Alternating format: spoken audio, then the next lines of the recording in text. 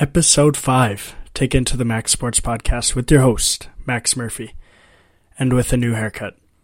I'm not going to come on this show and flame the barber. I'm going to come on this show, this podcast, and flame the Minnesota Vikings for their Monday Night Football embarrassment. What was the deal? Well, if the Vikings lost their next game, which was on Monday a couple days ago, then I would be getting a haircut. This is what happened. It's not what I wanted to happen. The fashion that it happened is very embarrassing. Why not just show you guys? I mean, I'm at a low point in my life. I look like a soccer player. It doesn't feel good. Hat's coming back on. That one does not feel good. Haircut's not good. Vikings looked awful. And, I mean, how much worse could it get, right? Other than Syracuse Orangemen. They're 3-0, baby. Purdue came into JMA Wireless Dome. And what happened? Well, the second best game I've ever attended happened. First, Minneapolis Miracle. Let's start with the Minnesota Vikings. You haven't won a Super Bowl. You haven't been to a Super Bowl in 40 years, 30 years, 20 years, 10 years. What are you doing? What are you telling your fan base? What are you doing as an organization to better yourself by staying with a quarterback who doesn't fit the modern day game? Kirk Cousins, who is the least mobile quarterback, the slowest quarterback in the league, is not going to take you far. I don't care if you go out there and you get one of the best wide receivers in the league, Justin Jefferson, you draft him, you trade Stephon Diggs for him. I don't care if you get Adam Thielen, you pay him a buttload of money. Who is he even on the team? Let's be real. So I said after they went out and kicked Green Bay's butt, I said, what is the one flaw that the Vikings had week 1? They're too one-dimensional. They're too focused on Justin Jefferson. What happens when you're too focused on one player? As good as he is, when you get double-teamed, triple-teamed, quadruple-teamed, when they blitz you, when they figure out ways, when they have a whole week of film and a whole year from last year of film to look at, they're going to figure out a way to slow down your best player. Bill Belichick does it best, but clearly Nick Sirianni can do it too. You're just asking the other team to, if you can stop this guy, then we are not a complete team. You guys will beat us. And that's what they did. They didn't only put Darius Slay on him. They put 2-3 guys on him on every play. And when you're one-dimensional, you're not going anywhere. I love to say teams can go as far as their quarterback can take them. What is the modern day game? Who are the great quarterbacks in the NFL? All except for 2 Hall of Famers. 2 exceptions. Tom Brady, the greatest quarterback of all time, and Aaron Rodgers, back-to-back MVPs. All except 2 quarterbacks are what in this modern day game? They have legs. They can move. They can get out of the pocket. They can make plays on their feet. What can't Kirk Cousins do? What can't Jared Goff do? What can't Jimmy Garoppolo do? Those are good quarterbacks, right? They're in the middle tier. They're in that 15 to 20. They're fine. They're going to win you games. Jimmy Garoppolo wins a lot of games. I like Jimmy Garoppolo. I like Jared Goff. He won a lot of games with the Rams. The next step that you need to win a Super Bowl, to get to a Super Bowl, which both Jared Goff and Jimmy Garoppolo have been able to do. What do you need? You need something special. Kyler Murray, Russell Wilson, Lamar Jackson, Tua Tagovailoa. These young quarterbacks, right? Go up to the older or vets. Russell Wilson. Matt Stafford can use his legs. He won a Super Bowl. Russell Wilson can get out of the pocket. He's a good runner. Joe Burrow, Justin Herbert, Josh Allen, Patrick Mahomes. These top echelon quarterbacks. Not only are their arms so talented, are they so gifted, but they can get out of trouble when they need to. This is why I love Justin Fields. If you watch Justin Fields play, when he is in the pocket, when he's in shotgun, and he snaps that ball, watch his head. It's always on a swivel. He's always looking around. His blind spot is left tackle. He's always making sure that no one's coming around. Kirk Cousins, once he snaps the ball, he gets back, and he's waiting. When's Justin Jefferson going to be open? Because when he gets open, I'm going to deliver that ball. And he can do that pretty well. Let's not overreact too much. That was week 2, right? The Vikings are 1-1. That was week 2. But when you look around the league and you look at what just happened before that Monday Night Football game, Tua Tagovailoa, what is he? A mobile quarterback. What did he do? Throw for 450 passing yards. Maybe more. He got out of the pocket to do that. He made plays on his feet. Lamar Jackson, who he was going up against, is one of the best running quarterbacks that we've seen since Michael Vick. Lamar Jackson is able to sling it in the pocket, out of the pocket, make plays on his feet. Kyler Murray, who ran around for 84 yards. He started at the 2-yard line for a 2-point conversion. He ran around 84 yards to get the 2-point conversion. He's running like a little toddler so that he could help his team win. Who lost? Derek Carr. I'm not saying it's because he can't get out of the pocket. I'm not saying it's not because he's a runner. I'm saying these great modern-day quarterbacks are able to make plays on their feet. They're able to get out of the pocket, and they can deliver in the pocket while doing so. Mac Jones. I love him. I think he's going to be a really good quarterback. That offense looked really good week 2 against Pittsburgh. Not like what it looked like week 1 against Tua Tagovailoa. I just wonder how far he can take the Patriots. Unless you can acquire a pre-snap or so much intelligence and learn how to be a real quarterback in the pocket, like a Tom Brady or Aaron Rodgers, I don't know how far you're going to take your team. Your team's going to go as far as the quarterback can take you. There's a lot of pretty good head coaches out there. Do they have great quarterbacks? No. Kirk Cousins is just a great example of someone who can deliver in the pocket. And when times are going well, when the running game is working, when the offensive line is working, it's perfect. When it's not working and you need to make plays on your feet, oh boy, like Monday night in Philadelphia. By the way, Jalen Hurts, Monday Night Football, speaking of in Philadelphia. Jalen Hurts, what does he do every single game? Throws for at least 200 and runs for at least 50 yards. Dual threat quarterback. And that's why the Eagles are the second best team in the NFC. The Rams are first, Eagles are second. But the Eagles have that it factor at the quarterback position. Do I care that Kirk Cousins threw for 3 picks? No. Why should I? It's expected. Monday Night Football, Kirk Cousins in Philadelphia. When a team has a whole week to prepare how to stop your one player because you're so one-dimensional, what else do I expect? You to go for 400 yards and 3 touchdowns? No. I expected 3 picks. I was really hoping after week 1 that Kevin O'Connell and the coaching staff, the offensive coordinator, would figure out, hey, they're going to stop Justin Jefferson. What do we need to do? Well, we need to free up our great other wide receivers. They tried with Irv Smith. That didn't work.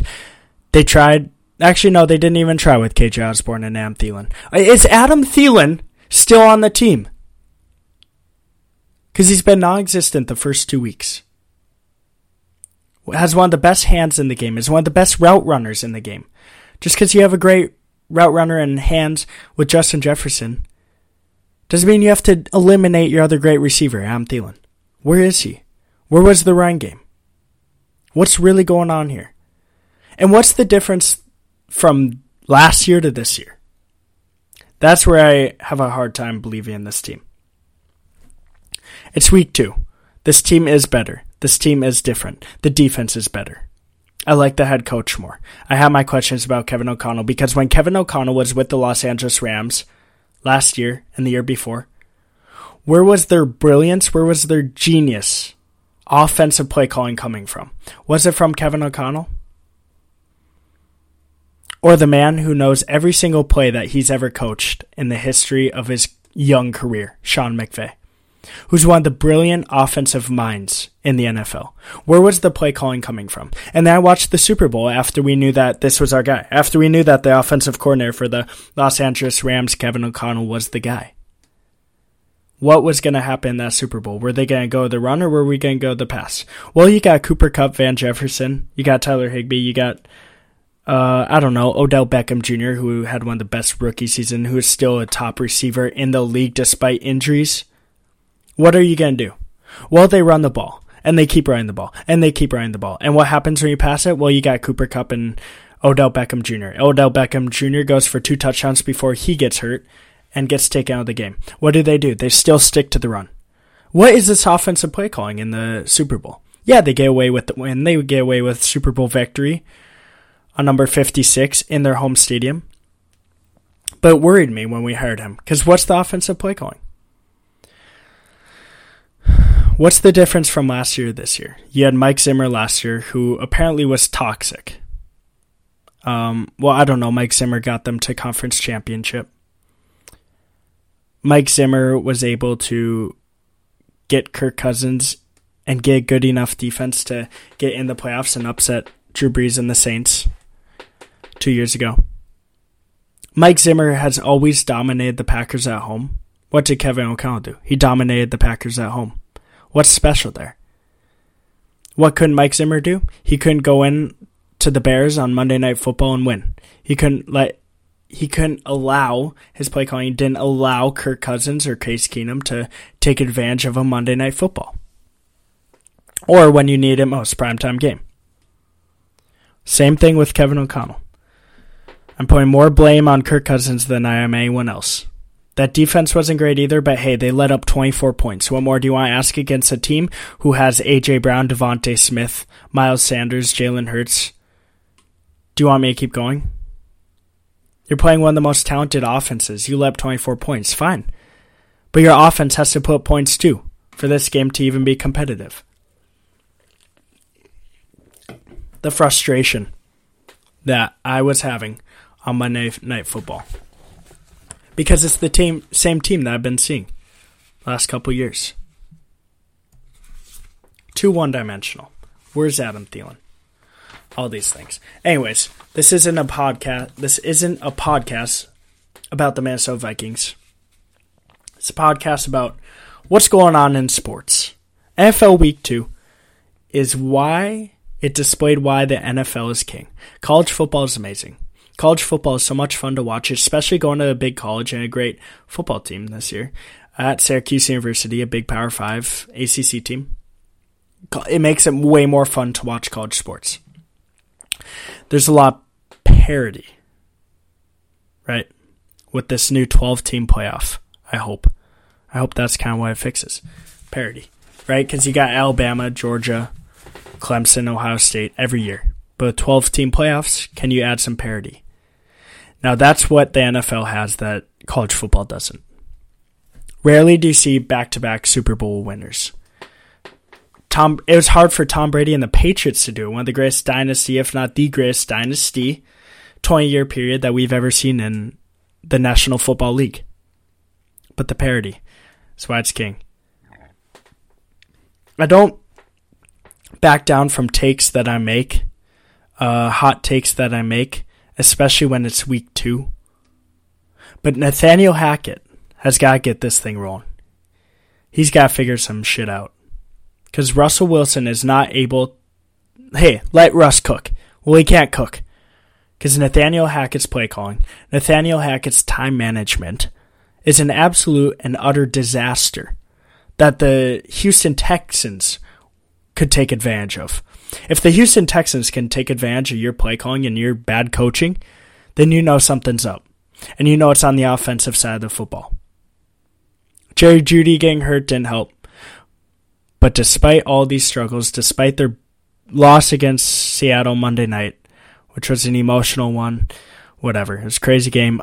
Despite their struggles against the Houston Texans, I still believe Jared Judy's not out for the year. Pat Surtain got hurt. He's not out for the year. They'll be back. I still believe the Broncos are a really good team. I'm going to stand with that until I don't longer believe, which won't be until week 12, week 13, when they're not rolling, which they will be. Come on, Broncos. Where is it? Where's the team that I really trusted? Where's Russell Wilson, the man that I trust the most in the National Football League? Gotta get figured out. Who did the Broncos play this week? Let's check this out. Week 1, Seattle. Week 2, Houston Texans. Let's see what we got. Sunday Night Football in Denver, in the Mile High City, against the San Francisco 49ers. Man, that's going to be a good one. Speaking of the 49ers, Jimmy G is now their quarterback. Trey Lance went down. I said don't throw Trey Lance into the fire right away. Let him sit behind a man who wins 7 out of 10, 70% of games as a starter. Let Jimmy G do his thing with the offense, with the team that has his trust, before you throw Trey Lance in there. Prayers, wishes go out to Trey Lance. He suffered an season-ending ankle injury. Never like to see that, even when you know someone shouldn't be in the game. Jimmy G is now taking over. He's going to bring that team to what it was, I don't know, the last 3 years when they were in an NFC championship and a Super Bowl. But the Broncos have their work cut out for them. Sunday night in Mile High, 49ers come to town. Can they turn it around? We'll see. Ravens-Dolphins. Fireworks show. What was my week 2 pick for this game? Didn't like the spread. Didn't like the Ravens minus 5.5. Didn't like the Dolphins plus 5.5, which I should have. I like the over 44 points. Why? Because these offenses are dynamic. Here's the difference between the Minnesota Vikings, a lot of other teams in the league with average quarterbacks, and teams like the Dolphins, Ravens, Chiefs, Chargers, Rams. One play. That's all it takes. One play is all it takes for these teams like the Ravens and Dolphins to go 80 yards for a touchdown. Because you got guys like Jalen Waddle, Tyreek Hill, Tua Tagovailoa who can deliver it to them. So when you have these explosive, dynamic offensive threats, that'll lead you into a shootout, which is what I predicted, over 44 points. What I do? I wrote shootout on the screen, and that's what happened. The Baltimore Ravens, disastrous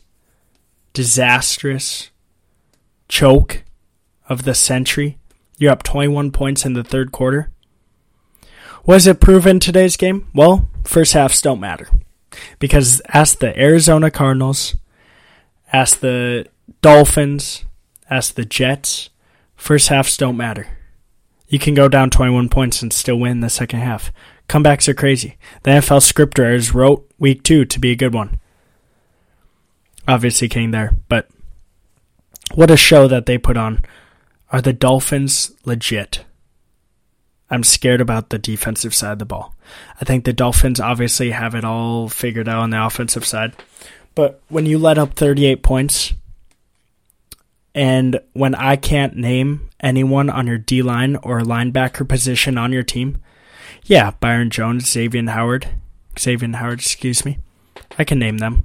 But where are the guys on your front seven that I can't name? Now, if I really tried, if I really want to, I could name some guys because I'm a bigger NFL fan than some people. So I like to talk about it. But the defensive side of the ball scares me. When they go into Buffalo this week, they're going to have to get some stops unless you want it to be a 50-49 game like you did last week with the Baltimore Ravens. Are the Baltimore Ravens legit, speaking of? Yes. Lamar Jackson, former MVP. Top 7 quarterback in this league, I believe. I'm really high on Lamar Jackson. But that choke with that not great defense scared me. Speaking of choking, let's transition. Let's flip the page to the Las Vegas Raiders and the Arizona Cardinals. What a game that was. I had over 51.5 points. And it was looking good in the first half. There were 21 points being scored. It's looking pretty good. Second half, at one point, it was 23-7. And sure enough, the dynamic quarterback from the Arizona Cardinals, which is why the Cardinals can go far because your team will go as far as your quarterback takes them, came back in unreal fashion. Gets a 2-point conversion to make it, scores a touchdown, 13-15. Gets the crazy 2-point conversion that you've seen all over the media. And Kyler Murray does it.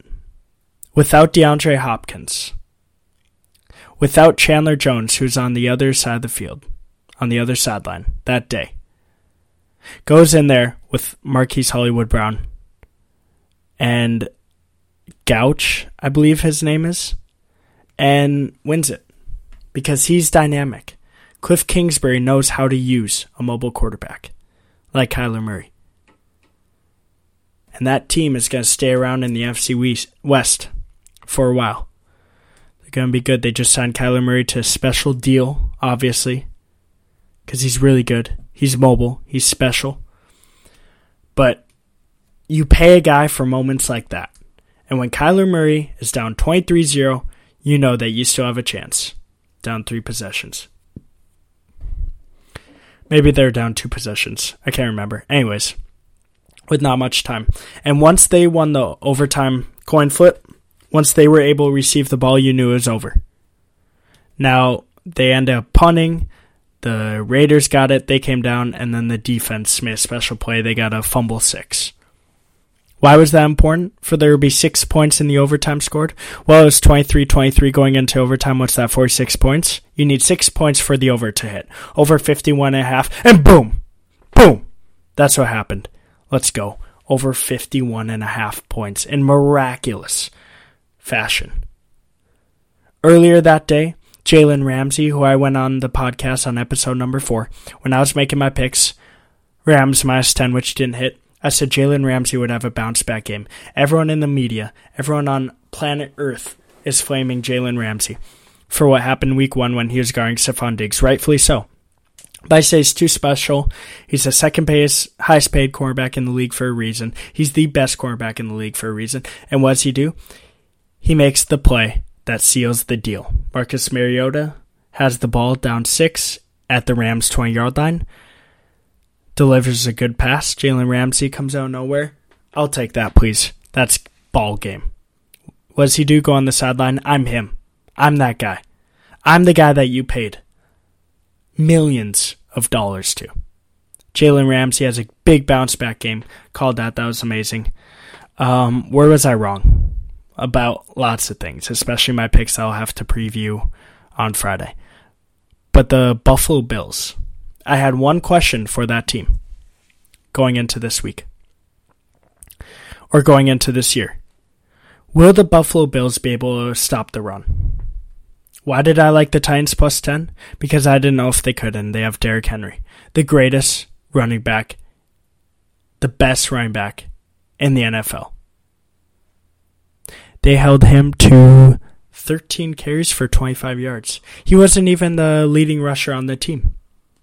Buffalo Bills, you have gained my respect. You guys are up there with the Denver Broncos, the Los Angeles Chargers, the Kansas City Chiefs, the Los Angeles Rams, the Philadelphia Eagles, of course the Minnesota Vikings, as the best team in the NFL. Holding Derrick Henry to 13 carries for 25 yards. 13 carries. 25 yards. I couldn't believe my eyes when I saw that. That's unreal. Bills have gained my respect. Stephon Diggs, Josh Allen, they are a duo like no other. And man, that team is good. Flip the page to the second best game I've ever been to. I said in the intro. Syracuse Orangemen. Woo! They put on a show. Purdue Boilermakers came into JMA Wireless Dome. I got there at 10 o'clock. For a 12 o'clock game when the gates opened. I was in third row. I saw it all happen right before my eyes. And that was the second best game I've ever been to. Nothing beats the Minneapolis Miracle. Wow, back and forth in the fourth quarter. 44 points were scored in the fourth quarter. Guess what was scored in the first half? 12 points. At halftime, I was like, ooh, under 60 points, which I predicted. That is a no-brainer. 12 points?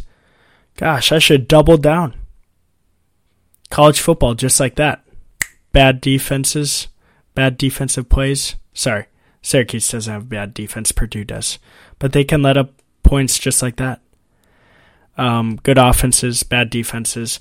Anyways, Syracuse scores a 30-yard touchdown with almost time expiring, 8 seconds left, after they go down 5 points, and they win it in walk-off fashion. Gadsden, Schrader had that connection going all day. First half was a struggle, but they had that connection going all day, and the worst beat I've ever had. Under 60 points. Game finishes 29-32, and the over hits by 1. Schrader didn't have it going in the first half like we've seen him the last couple weeks.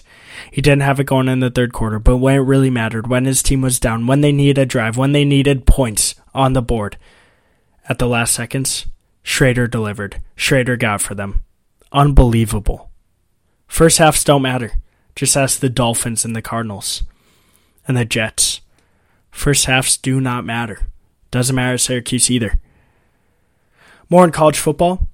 I wish I could give you more, but nothing that special happened. University of Washington looked really good against Michigan State. Are they legit? I really like Michael Penix. I really like their quarterback. I'm staying with the same top 4 teams, though. Number 1, Ohio State. Number 2, Alabama. Number 3, USC. And number 4, Clemson. Those are still my top 4 teams. However, Appalachian State, who seems to be America's team, where College Game Day was that weekend, they pulled off a miracle. Lots of miracles that went on. Week 2 in NFL and Week 3 in college football. Last second Hail Mary, 60 yards down the field. Appalachian State wins it. Wow. Guess what today is, guys? President's Cup. I don't know how many of you watch golf. I will not be leaving my room from 12 p.m., I guess, to 7 p.m. Thursday, Friday, Saturday, Sunday. Except when I have to go watch Syracuse Friday night on ESPN versus Virginia Cavaliers. I won't be leaving my room. President's Cup. There's nothing better. That, the Ryder Cup, and the 4 majors. We only get the President's Cup every 2 years. The big headline, can the international team keep it close? I don't think so. The U.S. team has 9 of the top 15 players in the OWGR rankings. They have 5 of the top 9 players. There's never been a team this stacked. But Trevor Immelman, go listen to No Laying Up Golf podcast when Trevor Immelman went on and talked about his team. Can they be the miracle on ice? I'm gonna bet it plus 650. In an event like this where you never know what can happen when you still have guys like Adam Scott, Hideki Matsuyama, Cam Davis, when you still got some dudes on the team, Tom Kim, they're young too. Anything can happen. Plus 650, I think there's too much good value here. 4 ball groups just got announced, and man, I'm excited. President's Cup. That'll do it. Horrendous haircut. I'll show you one more time.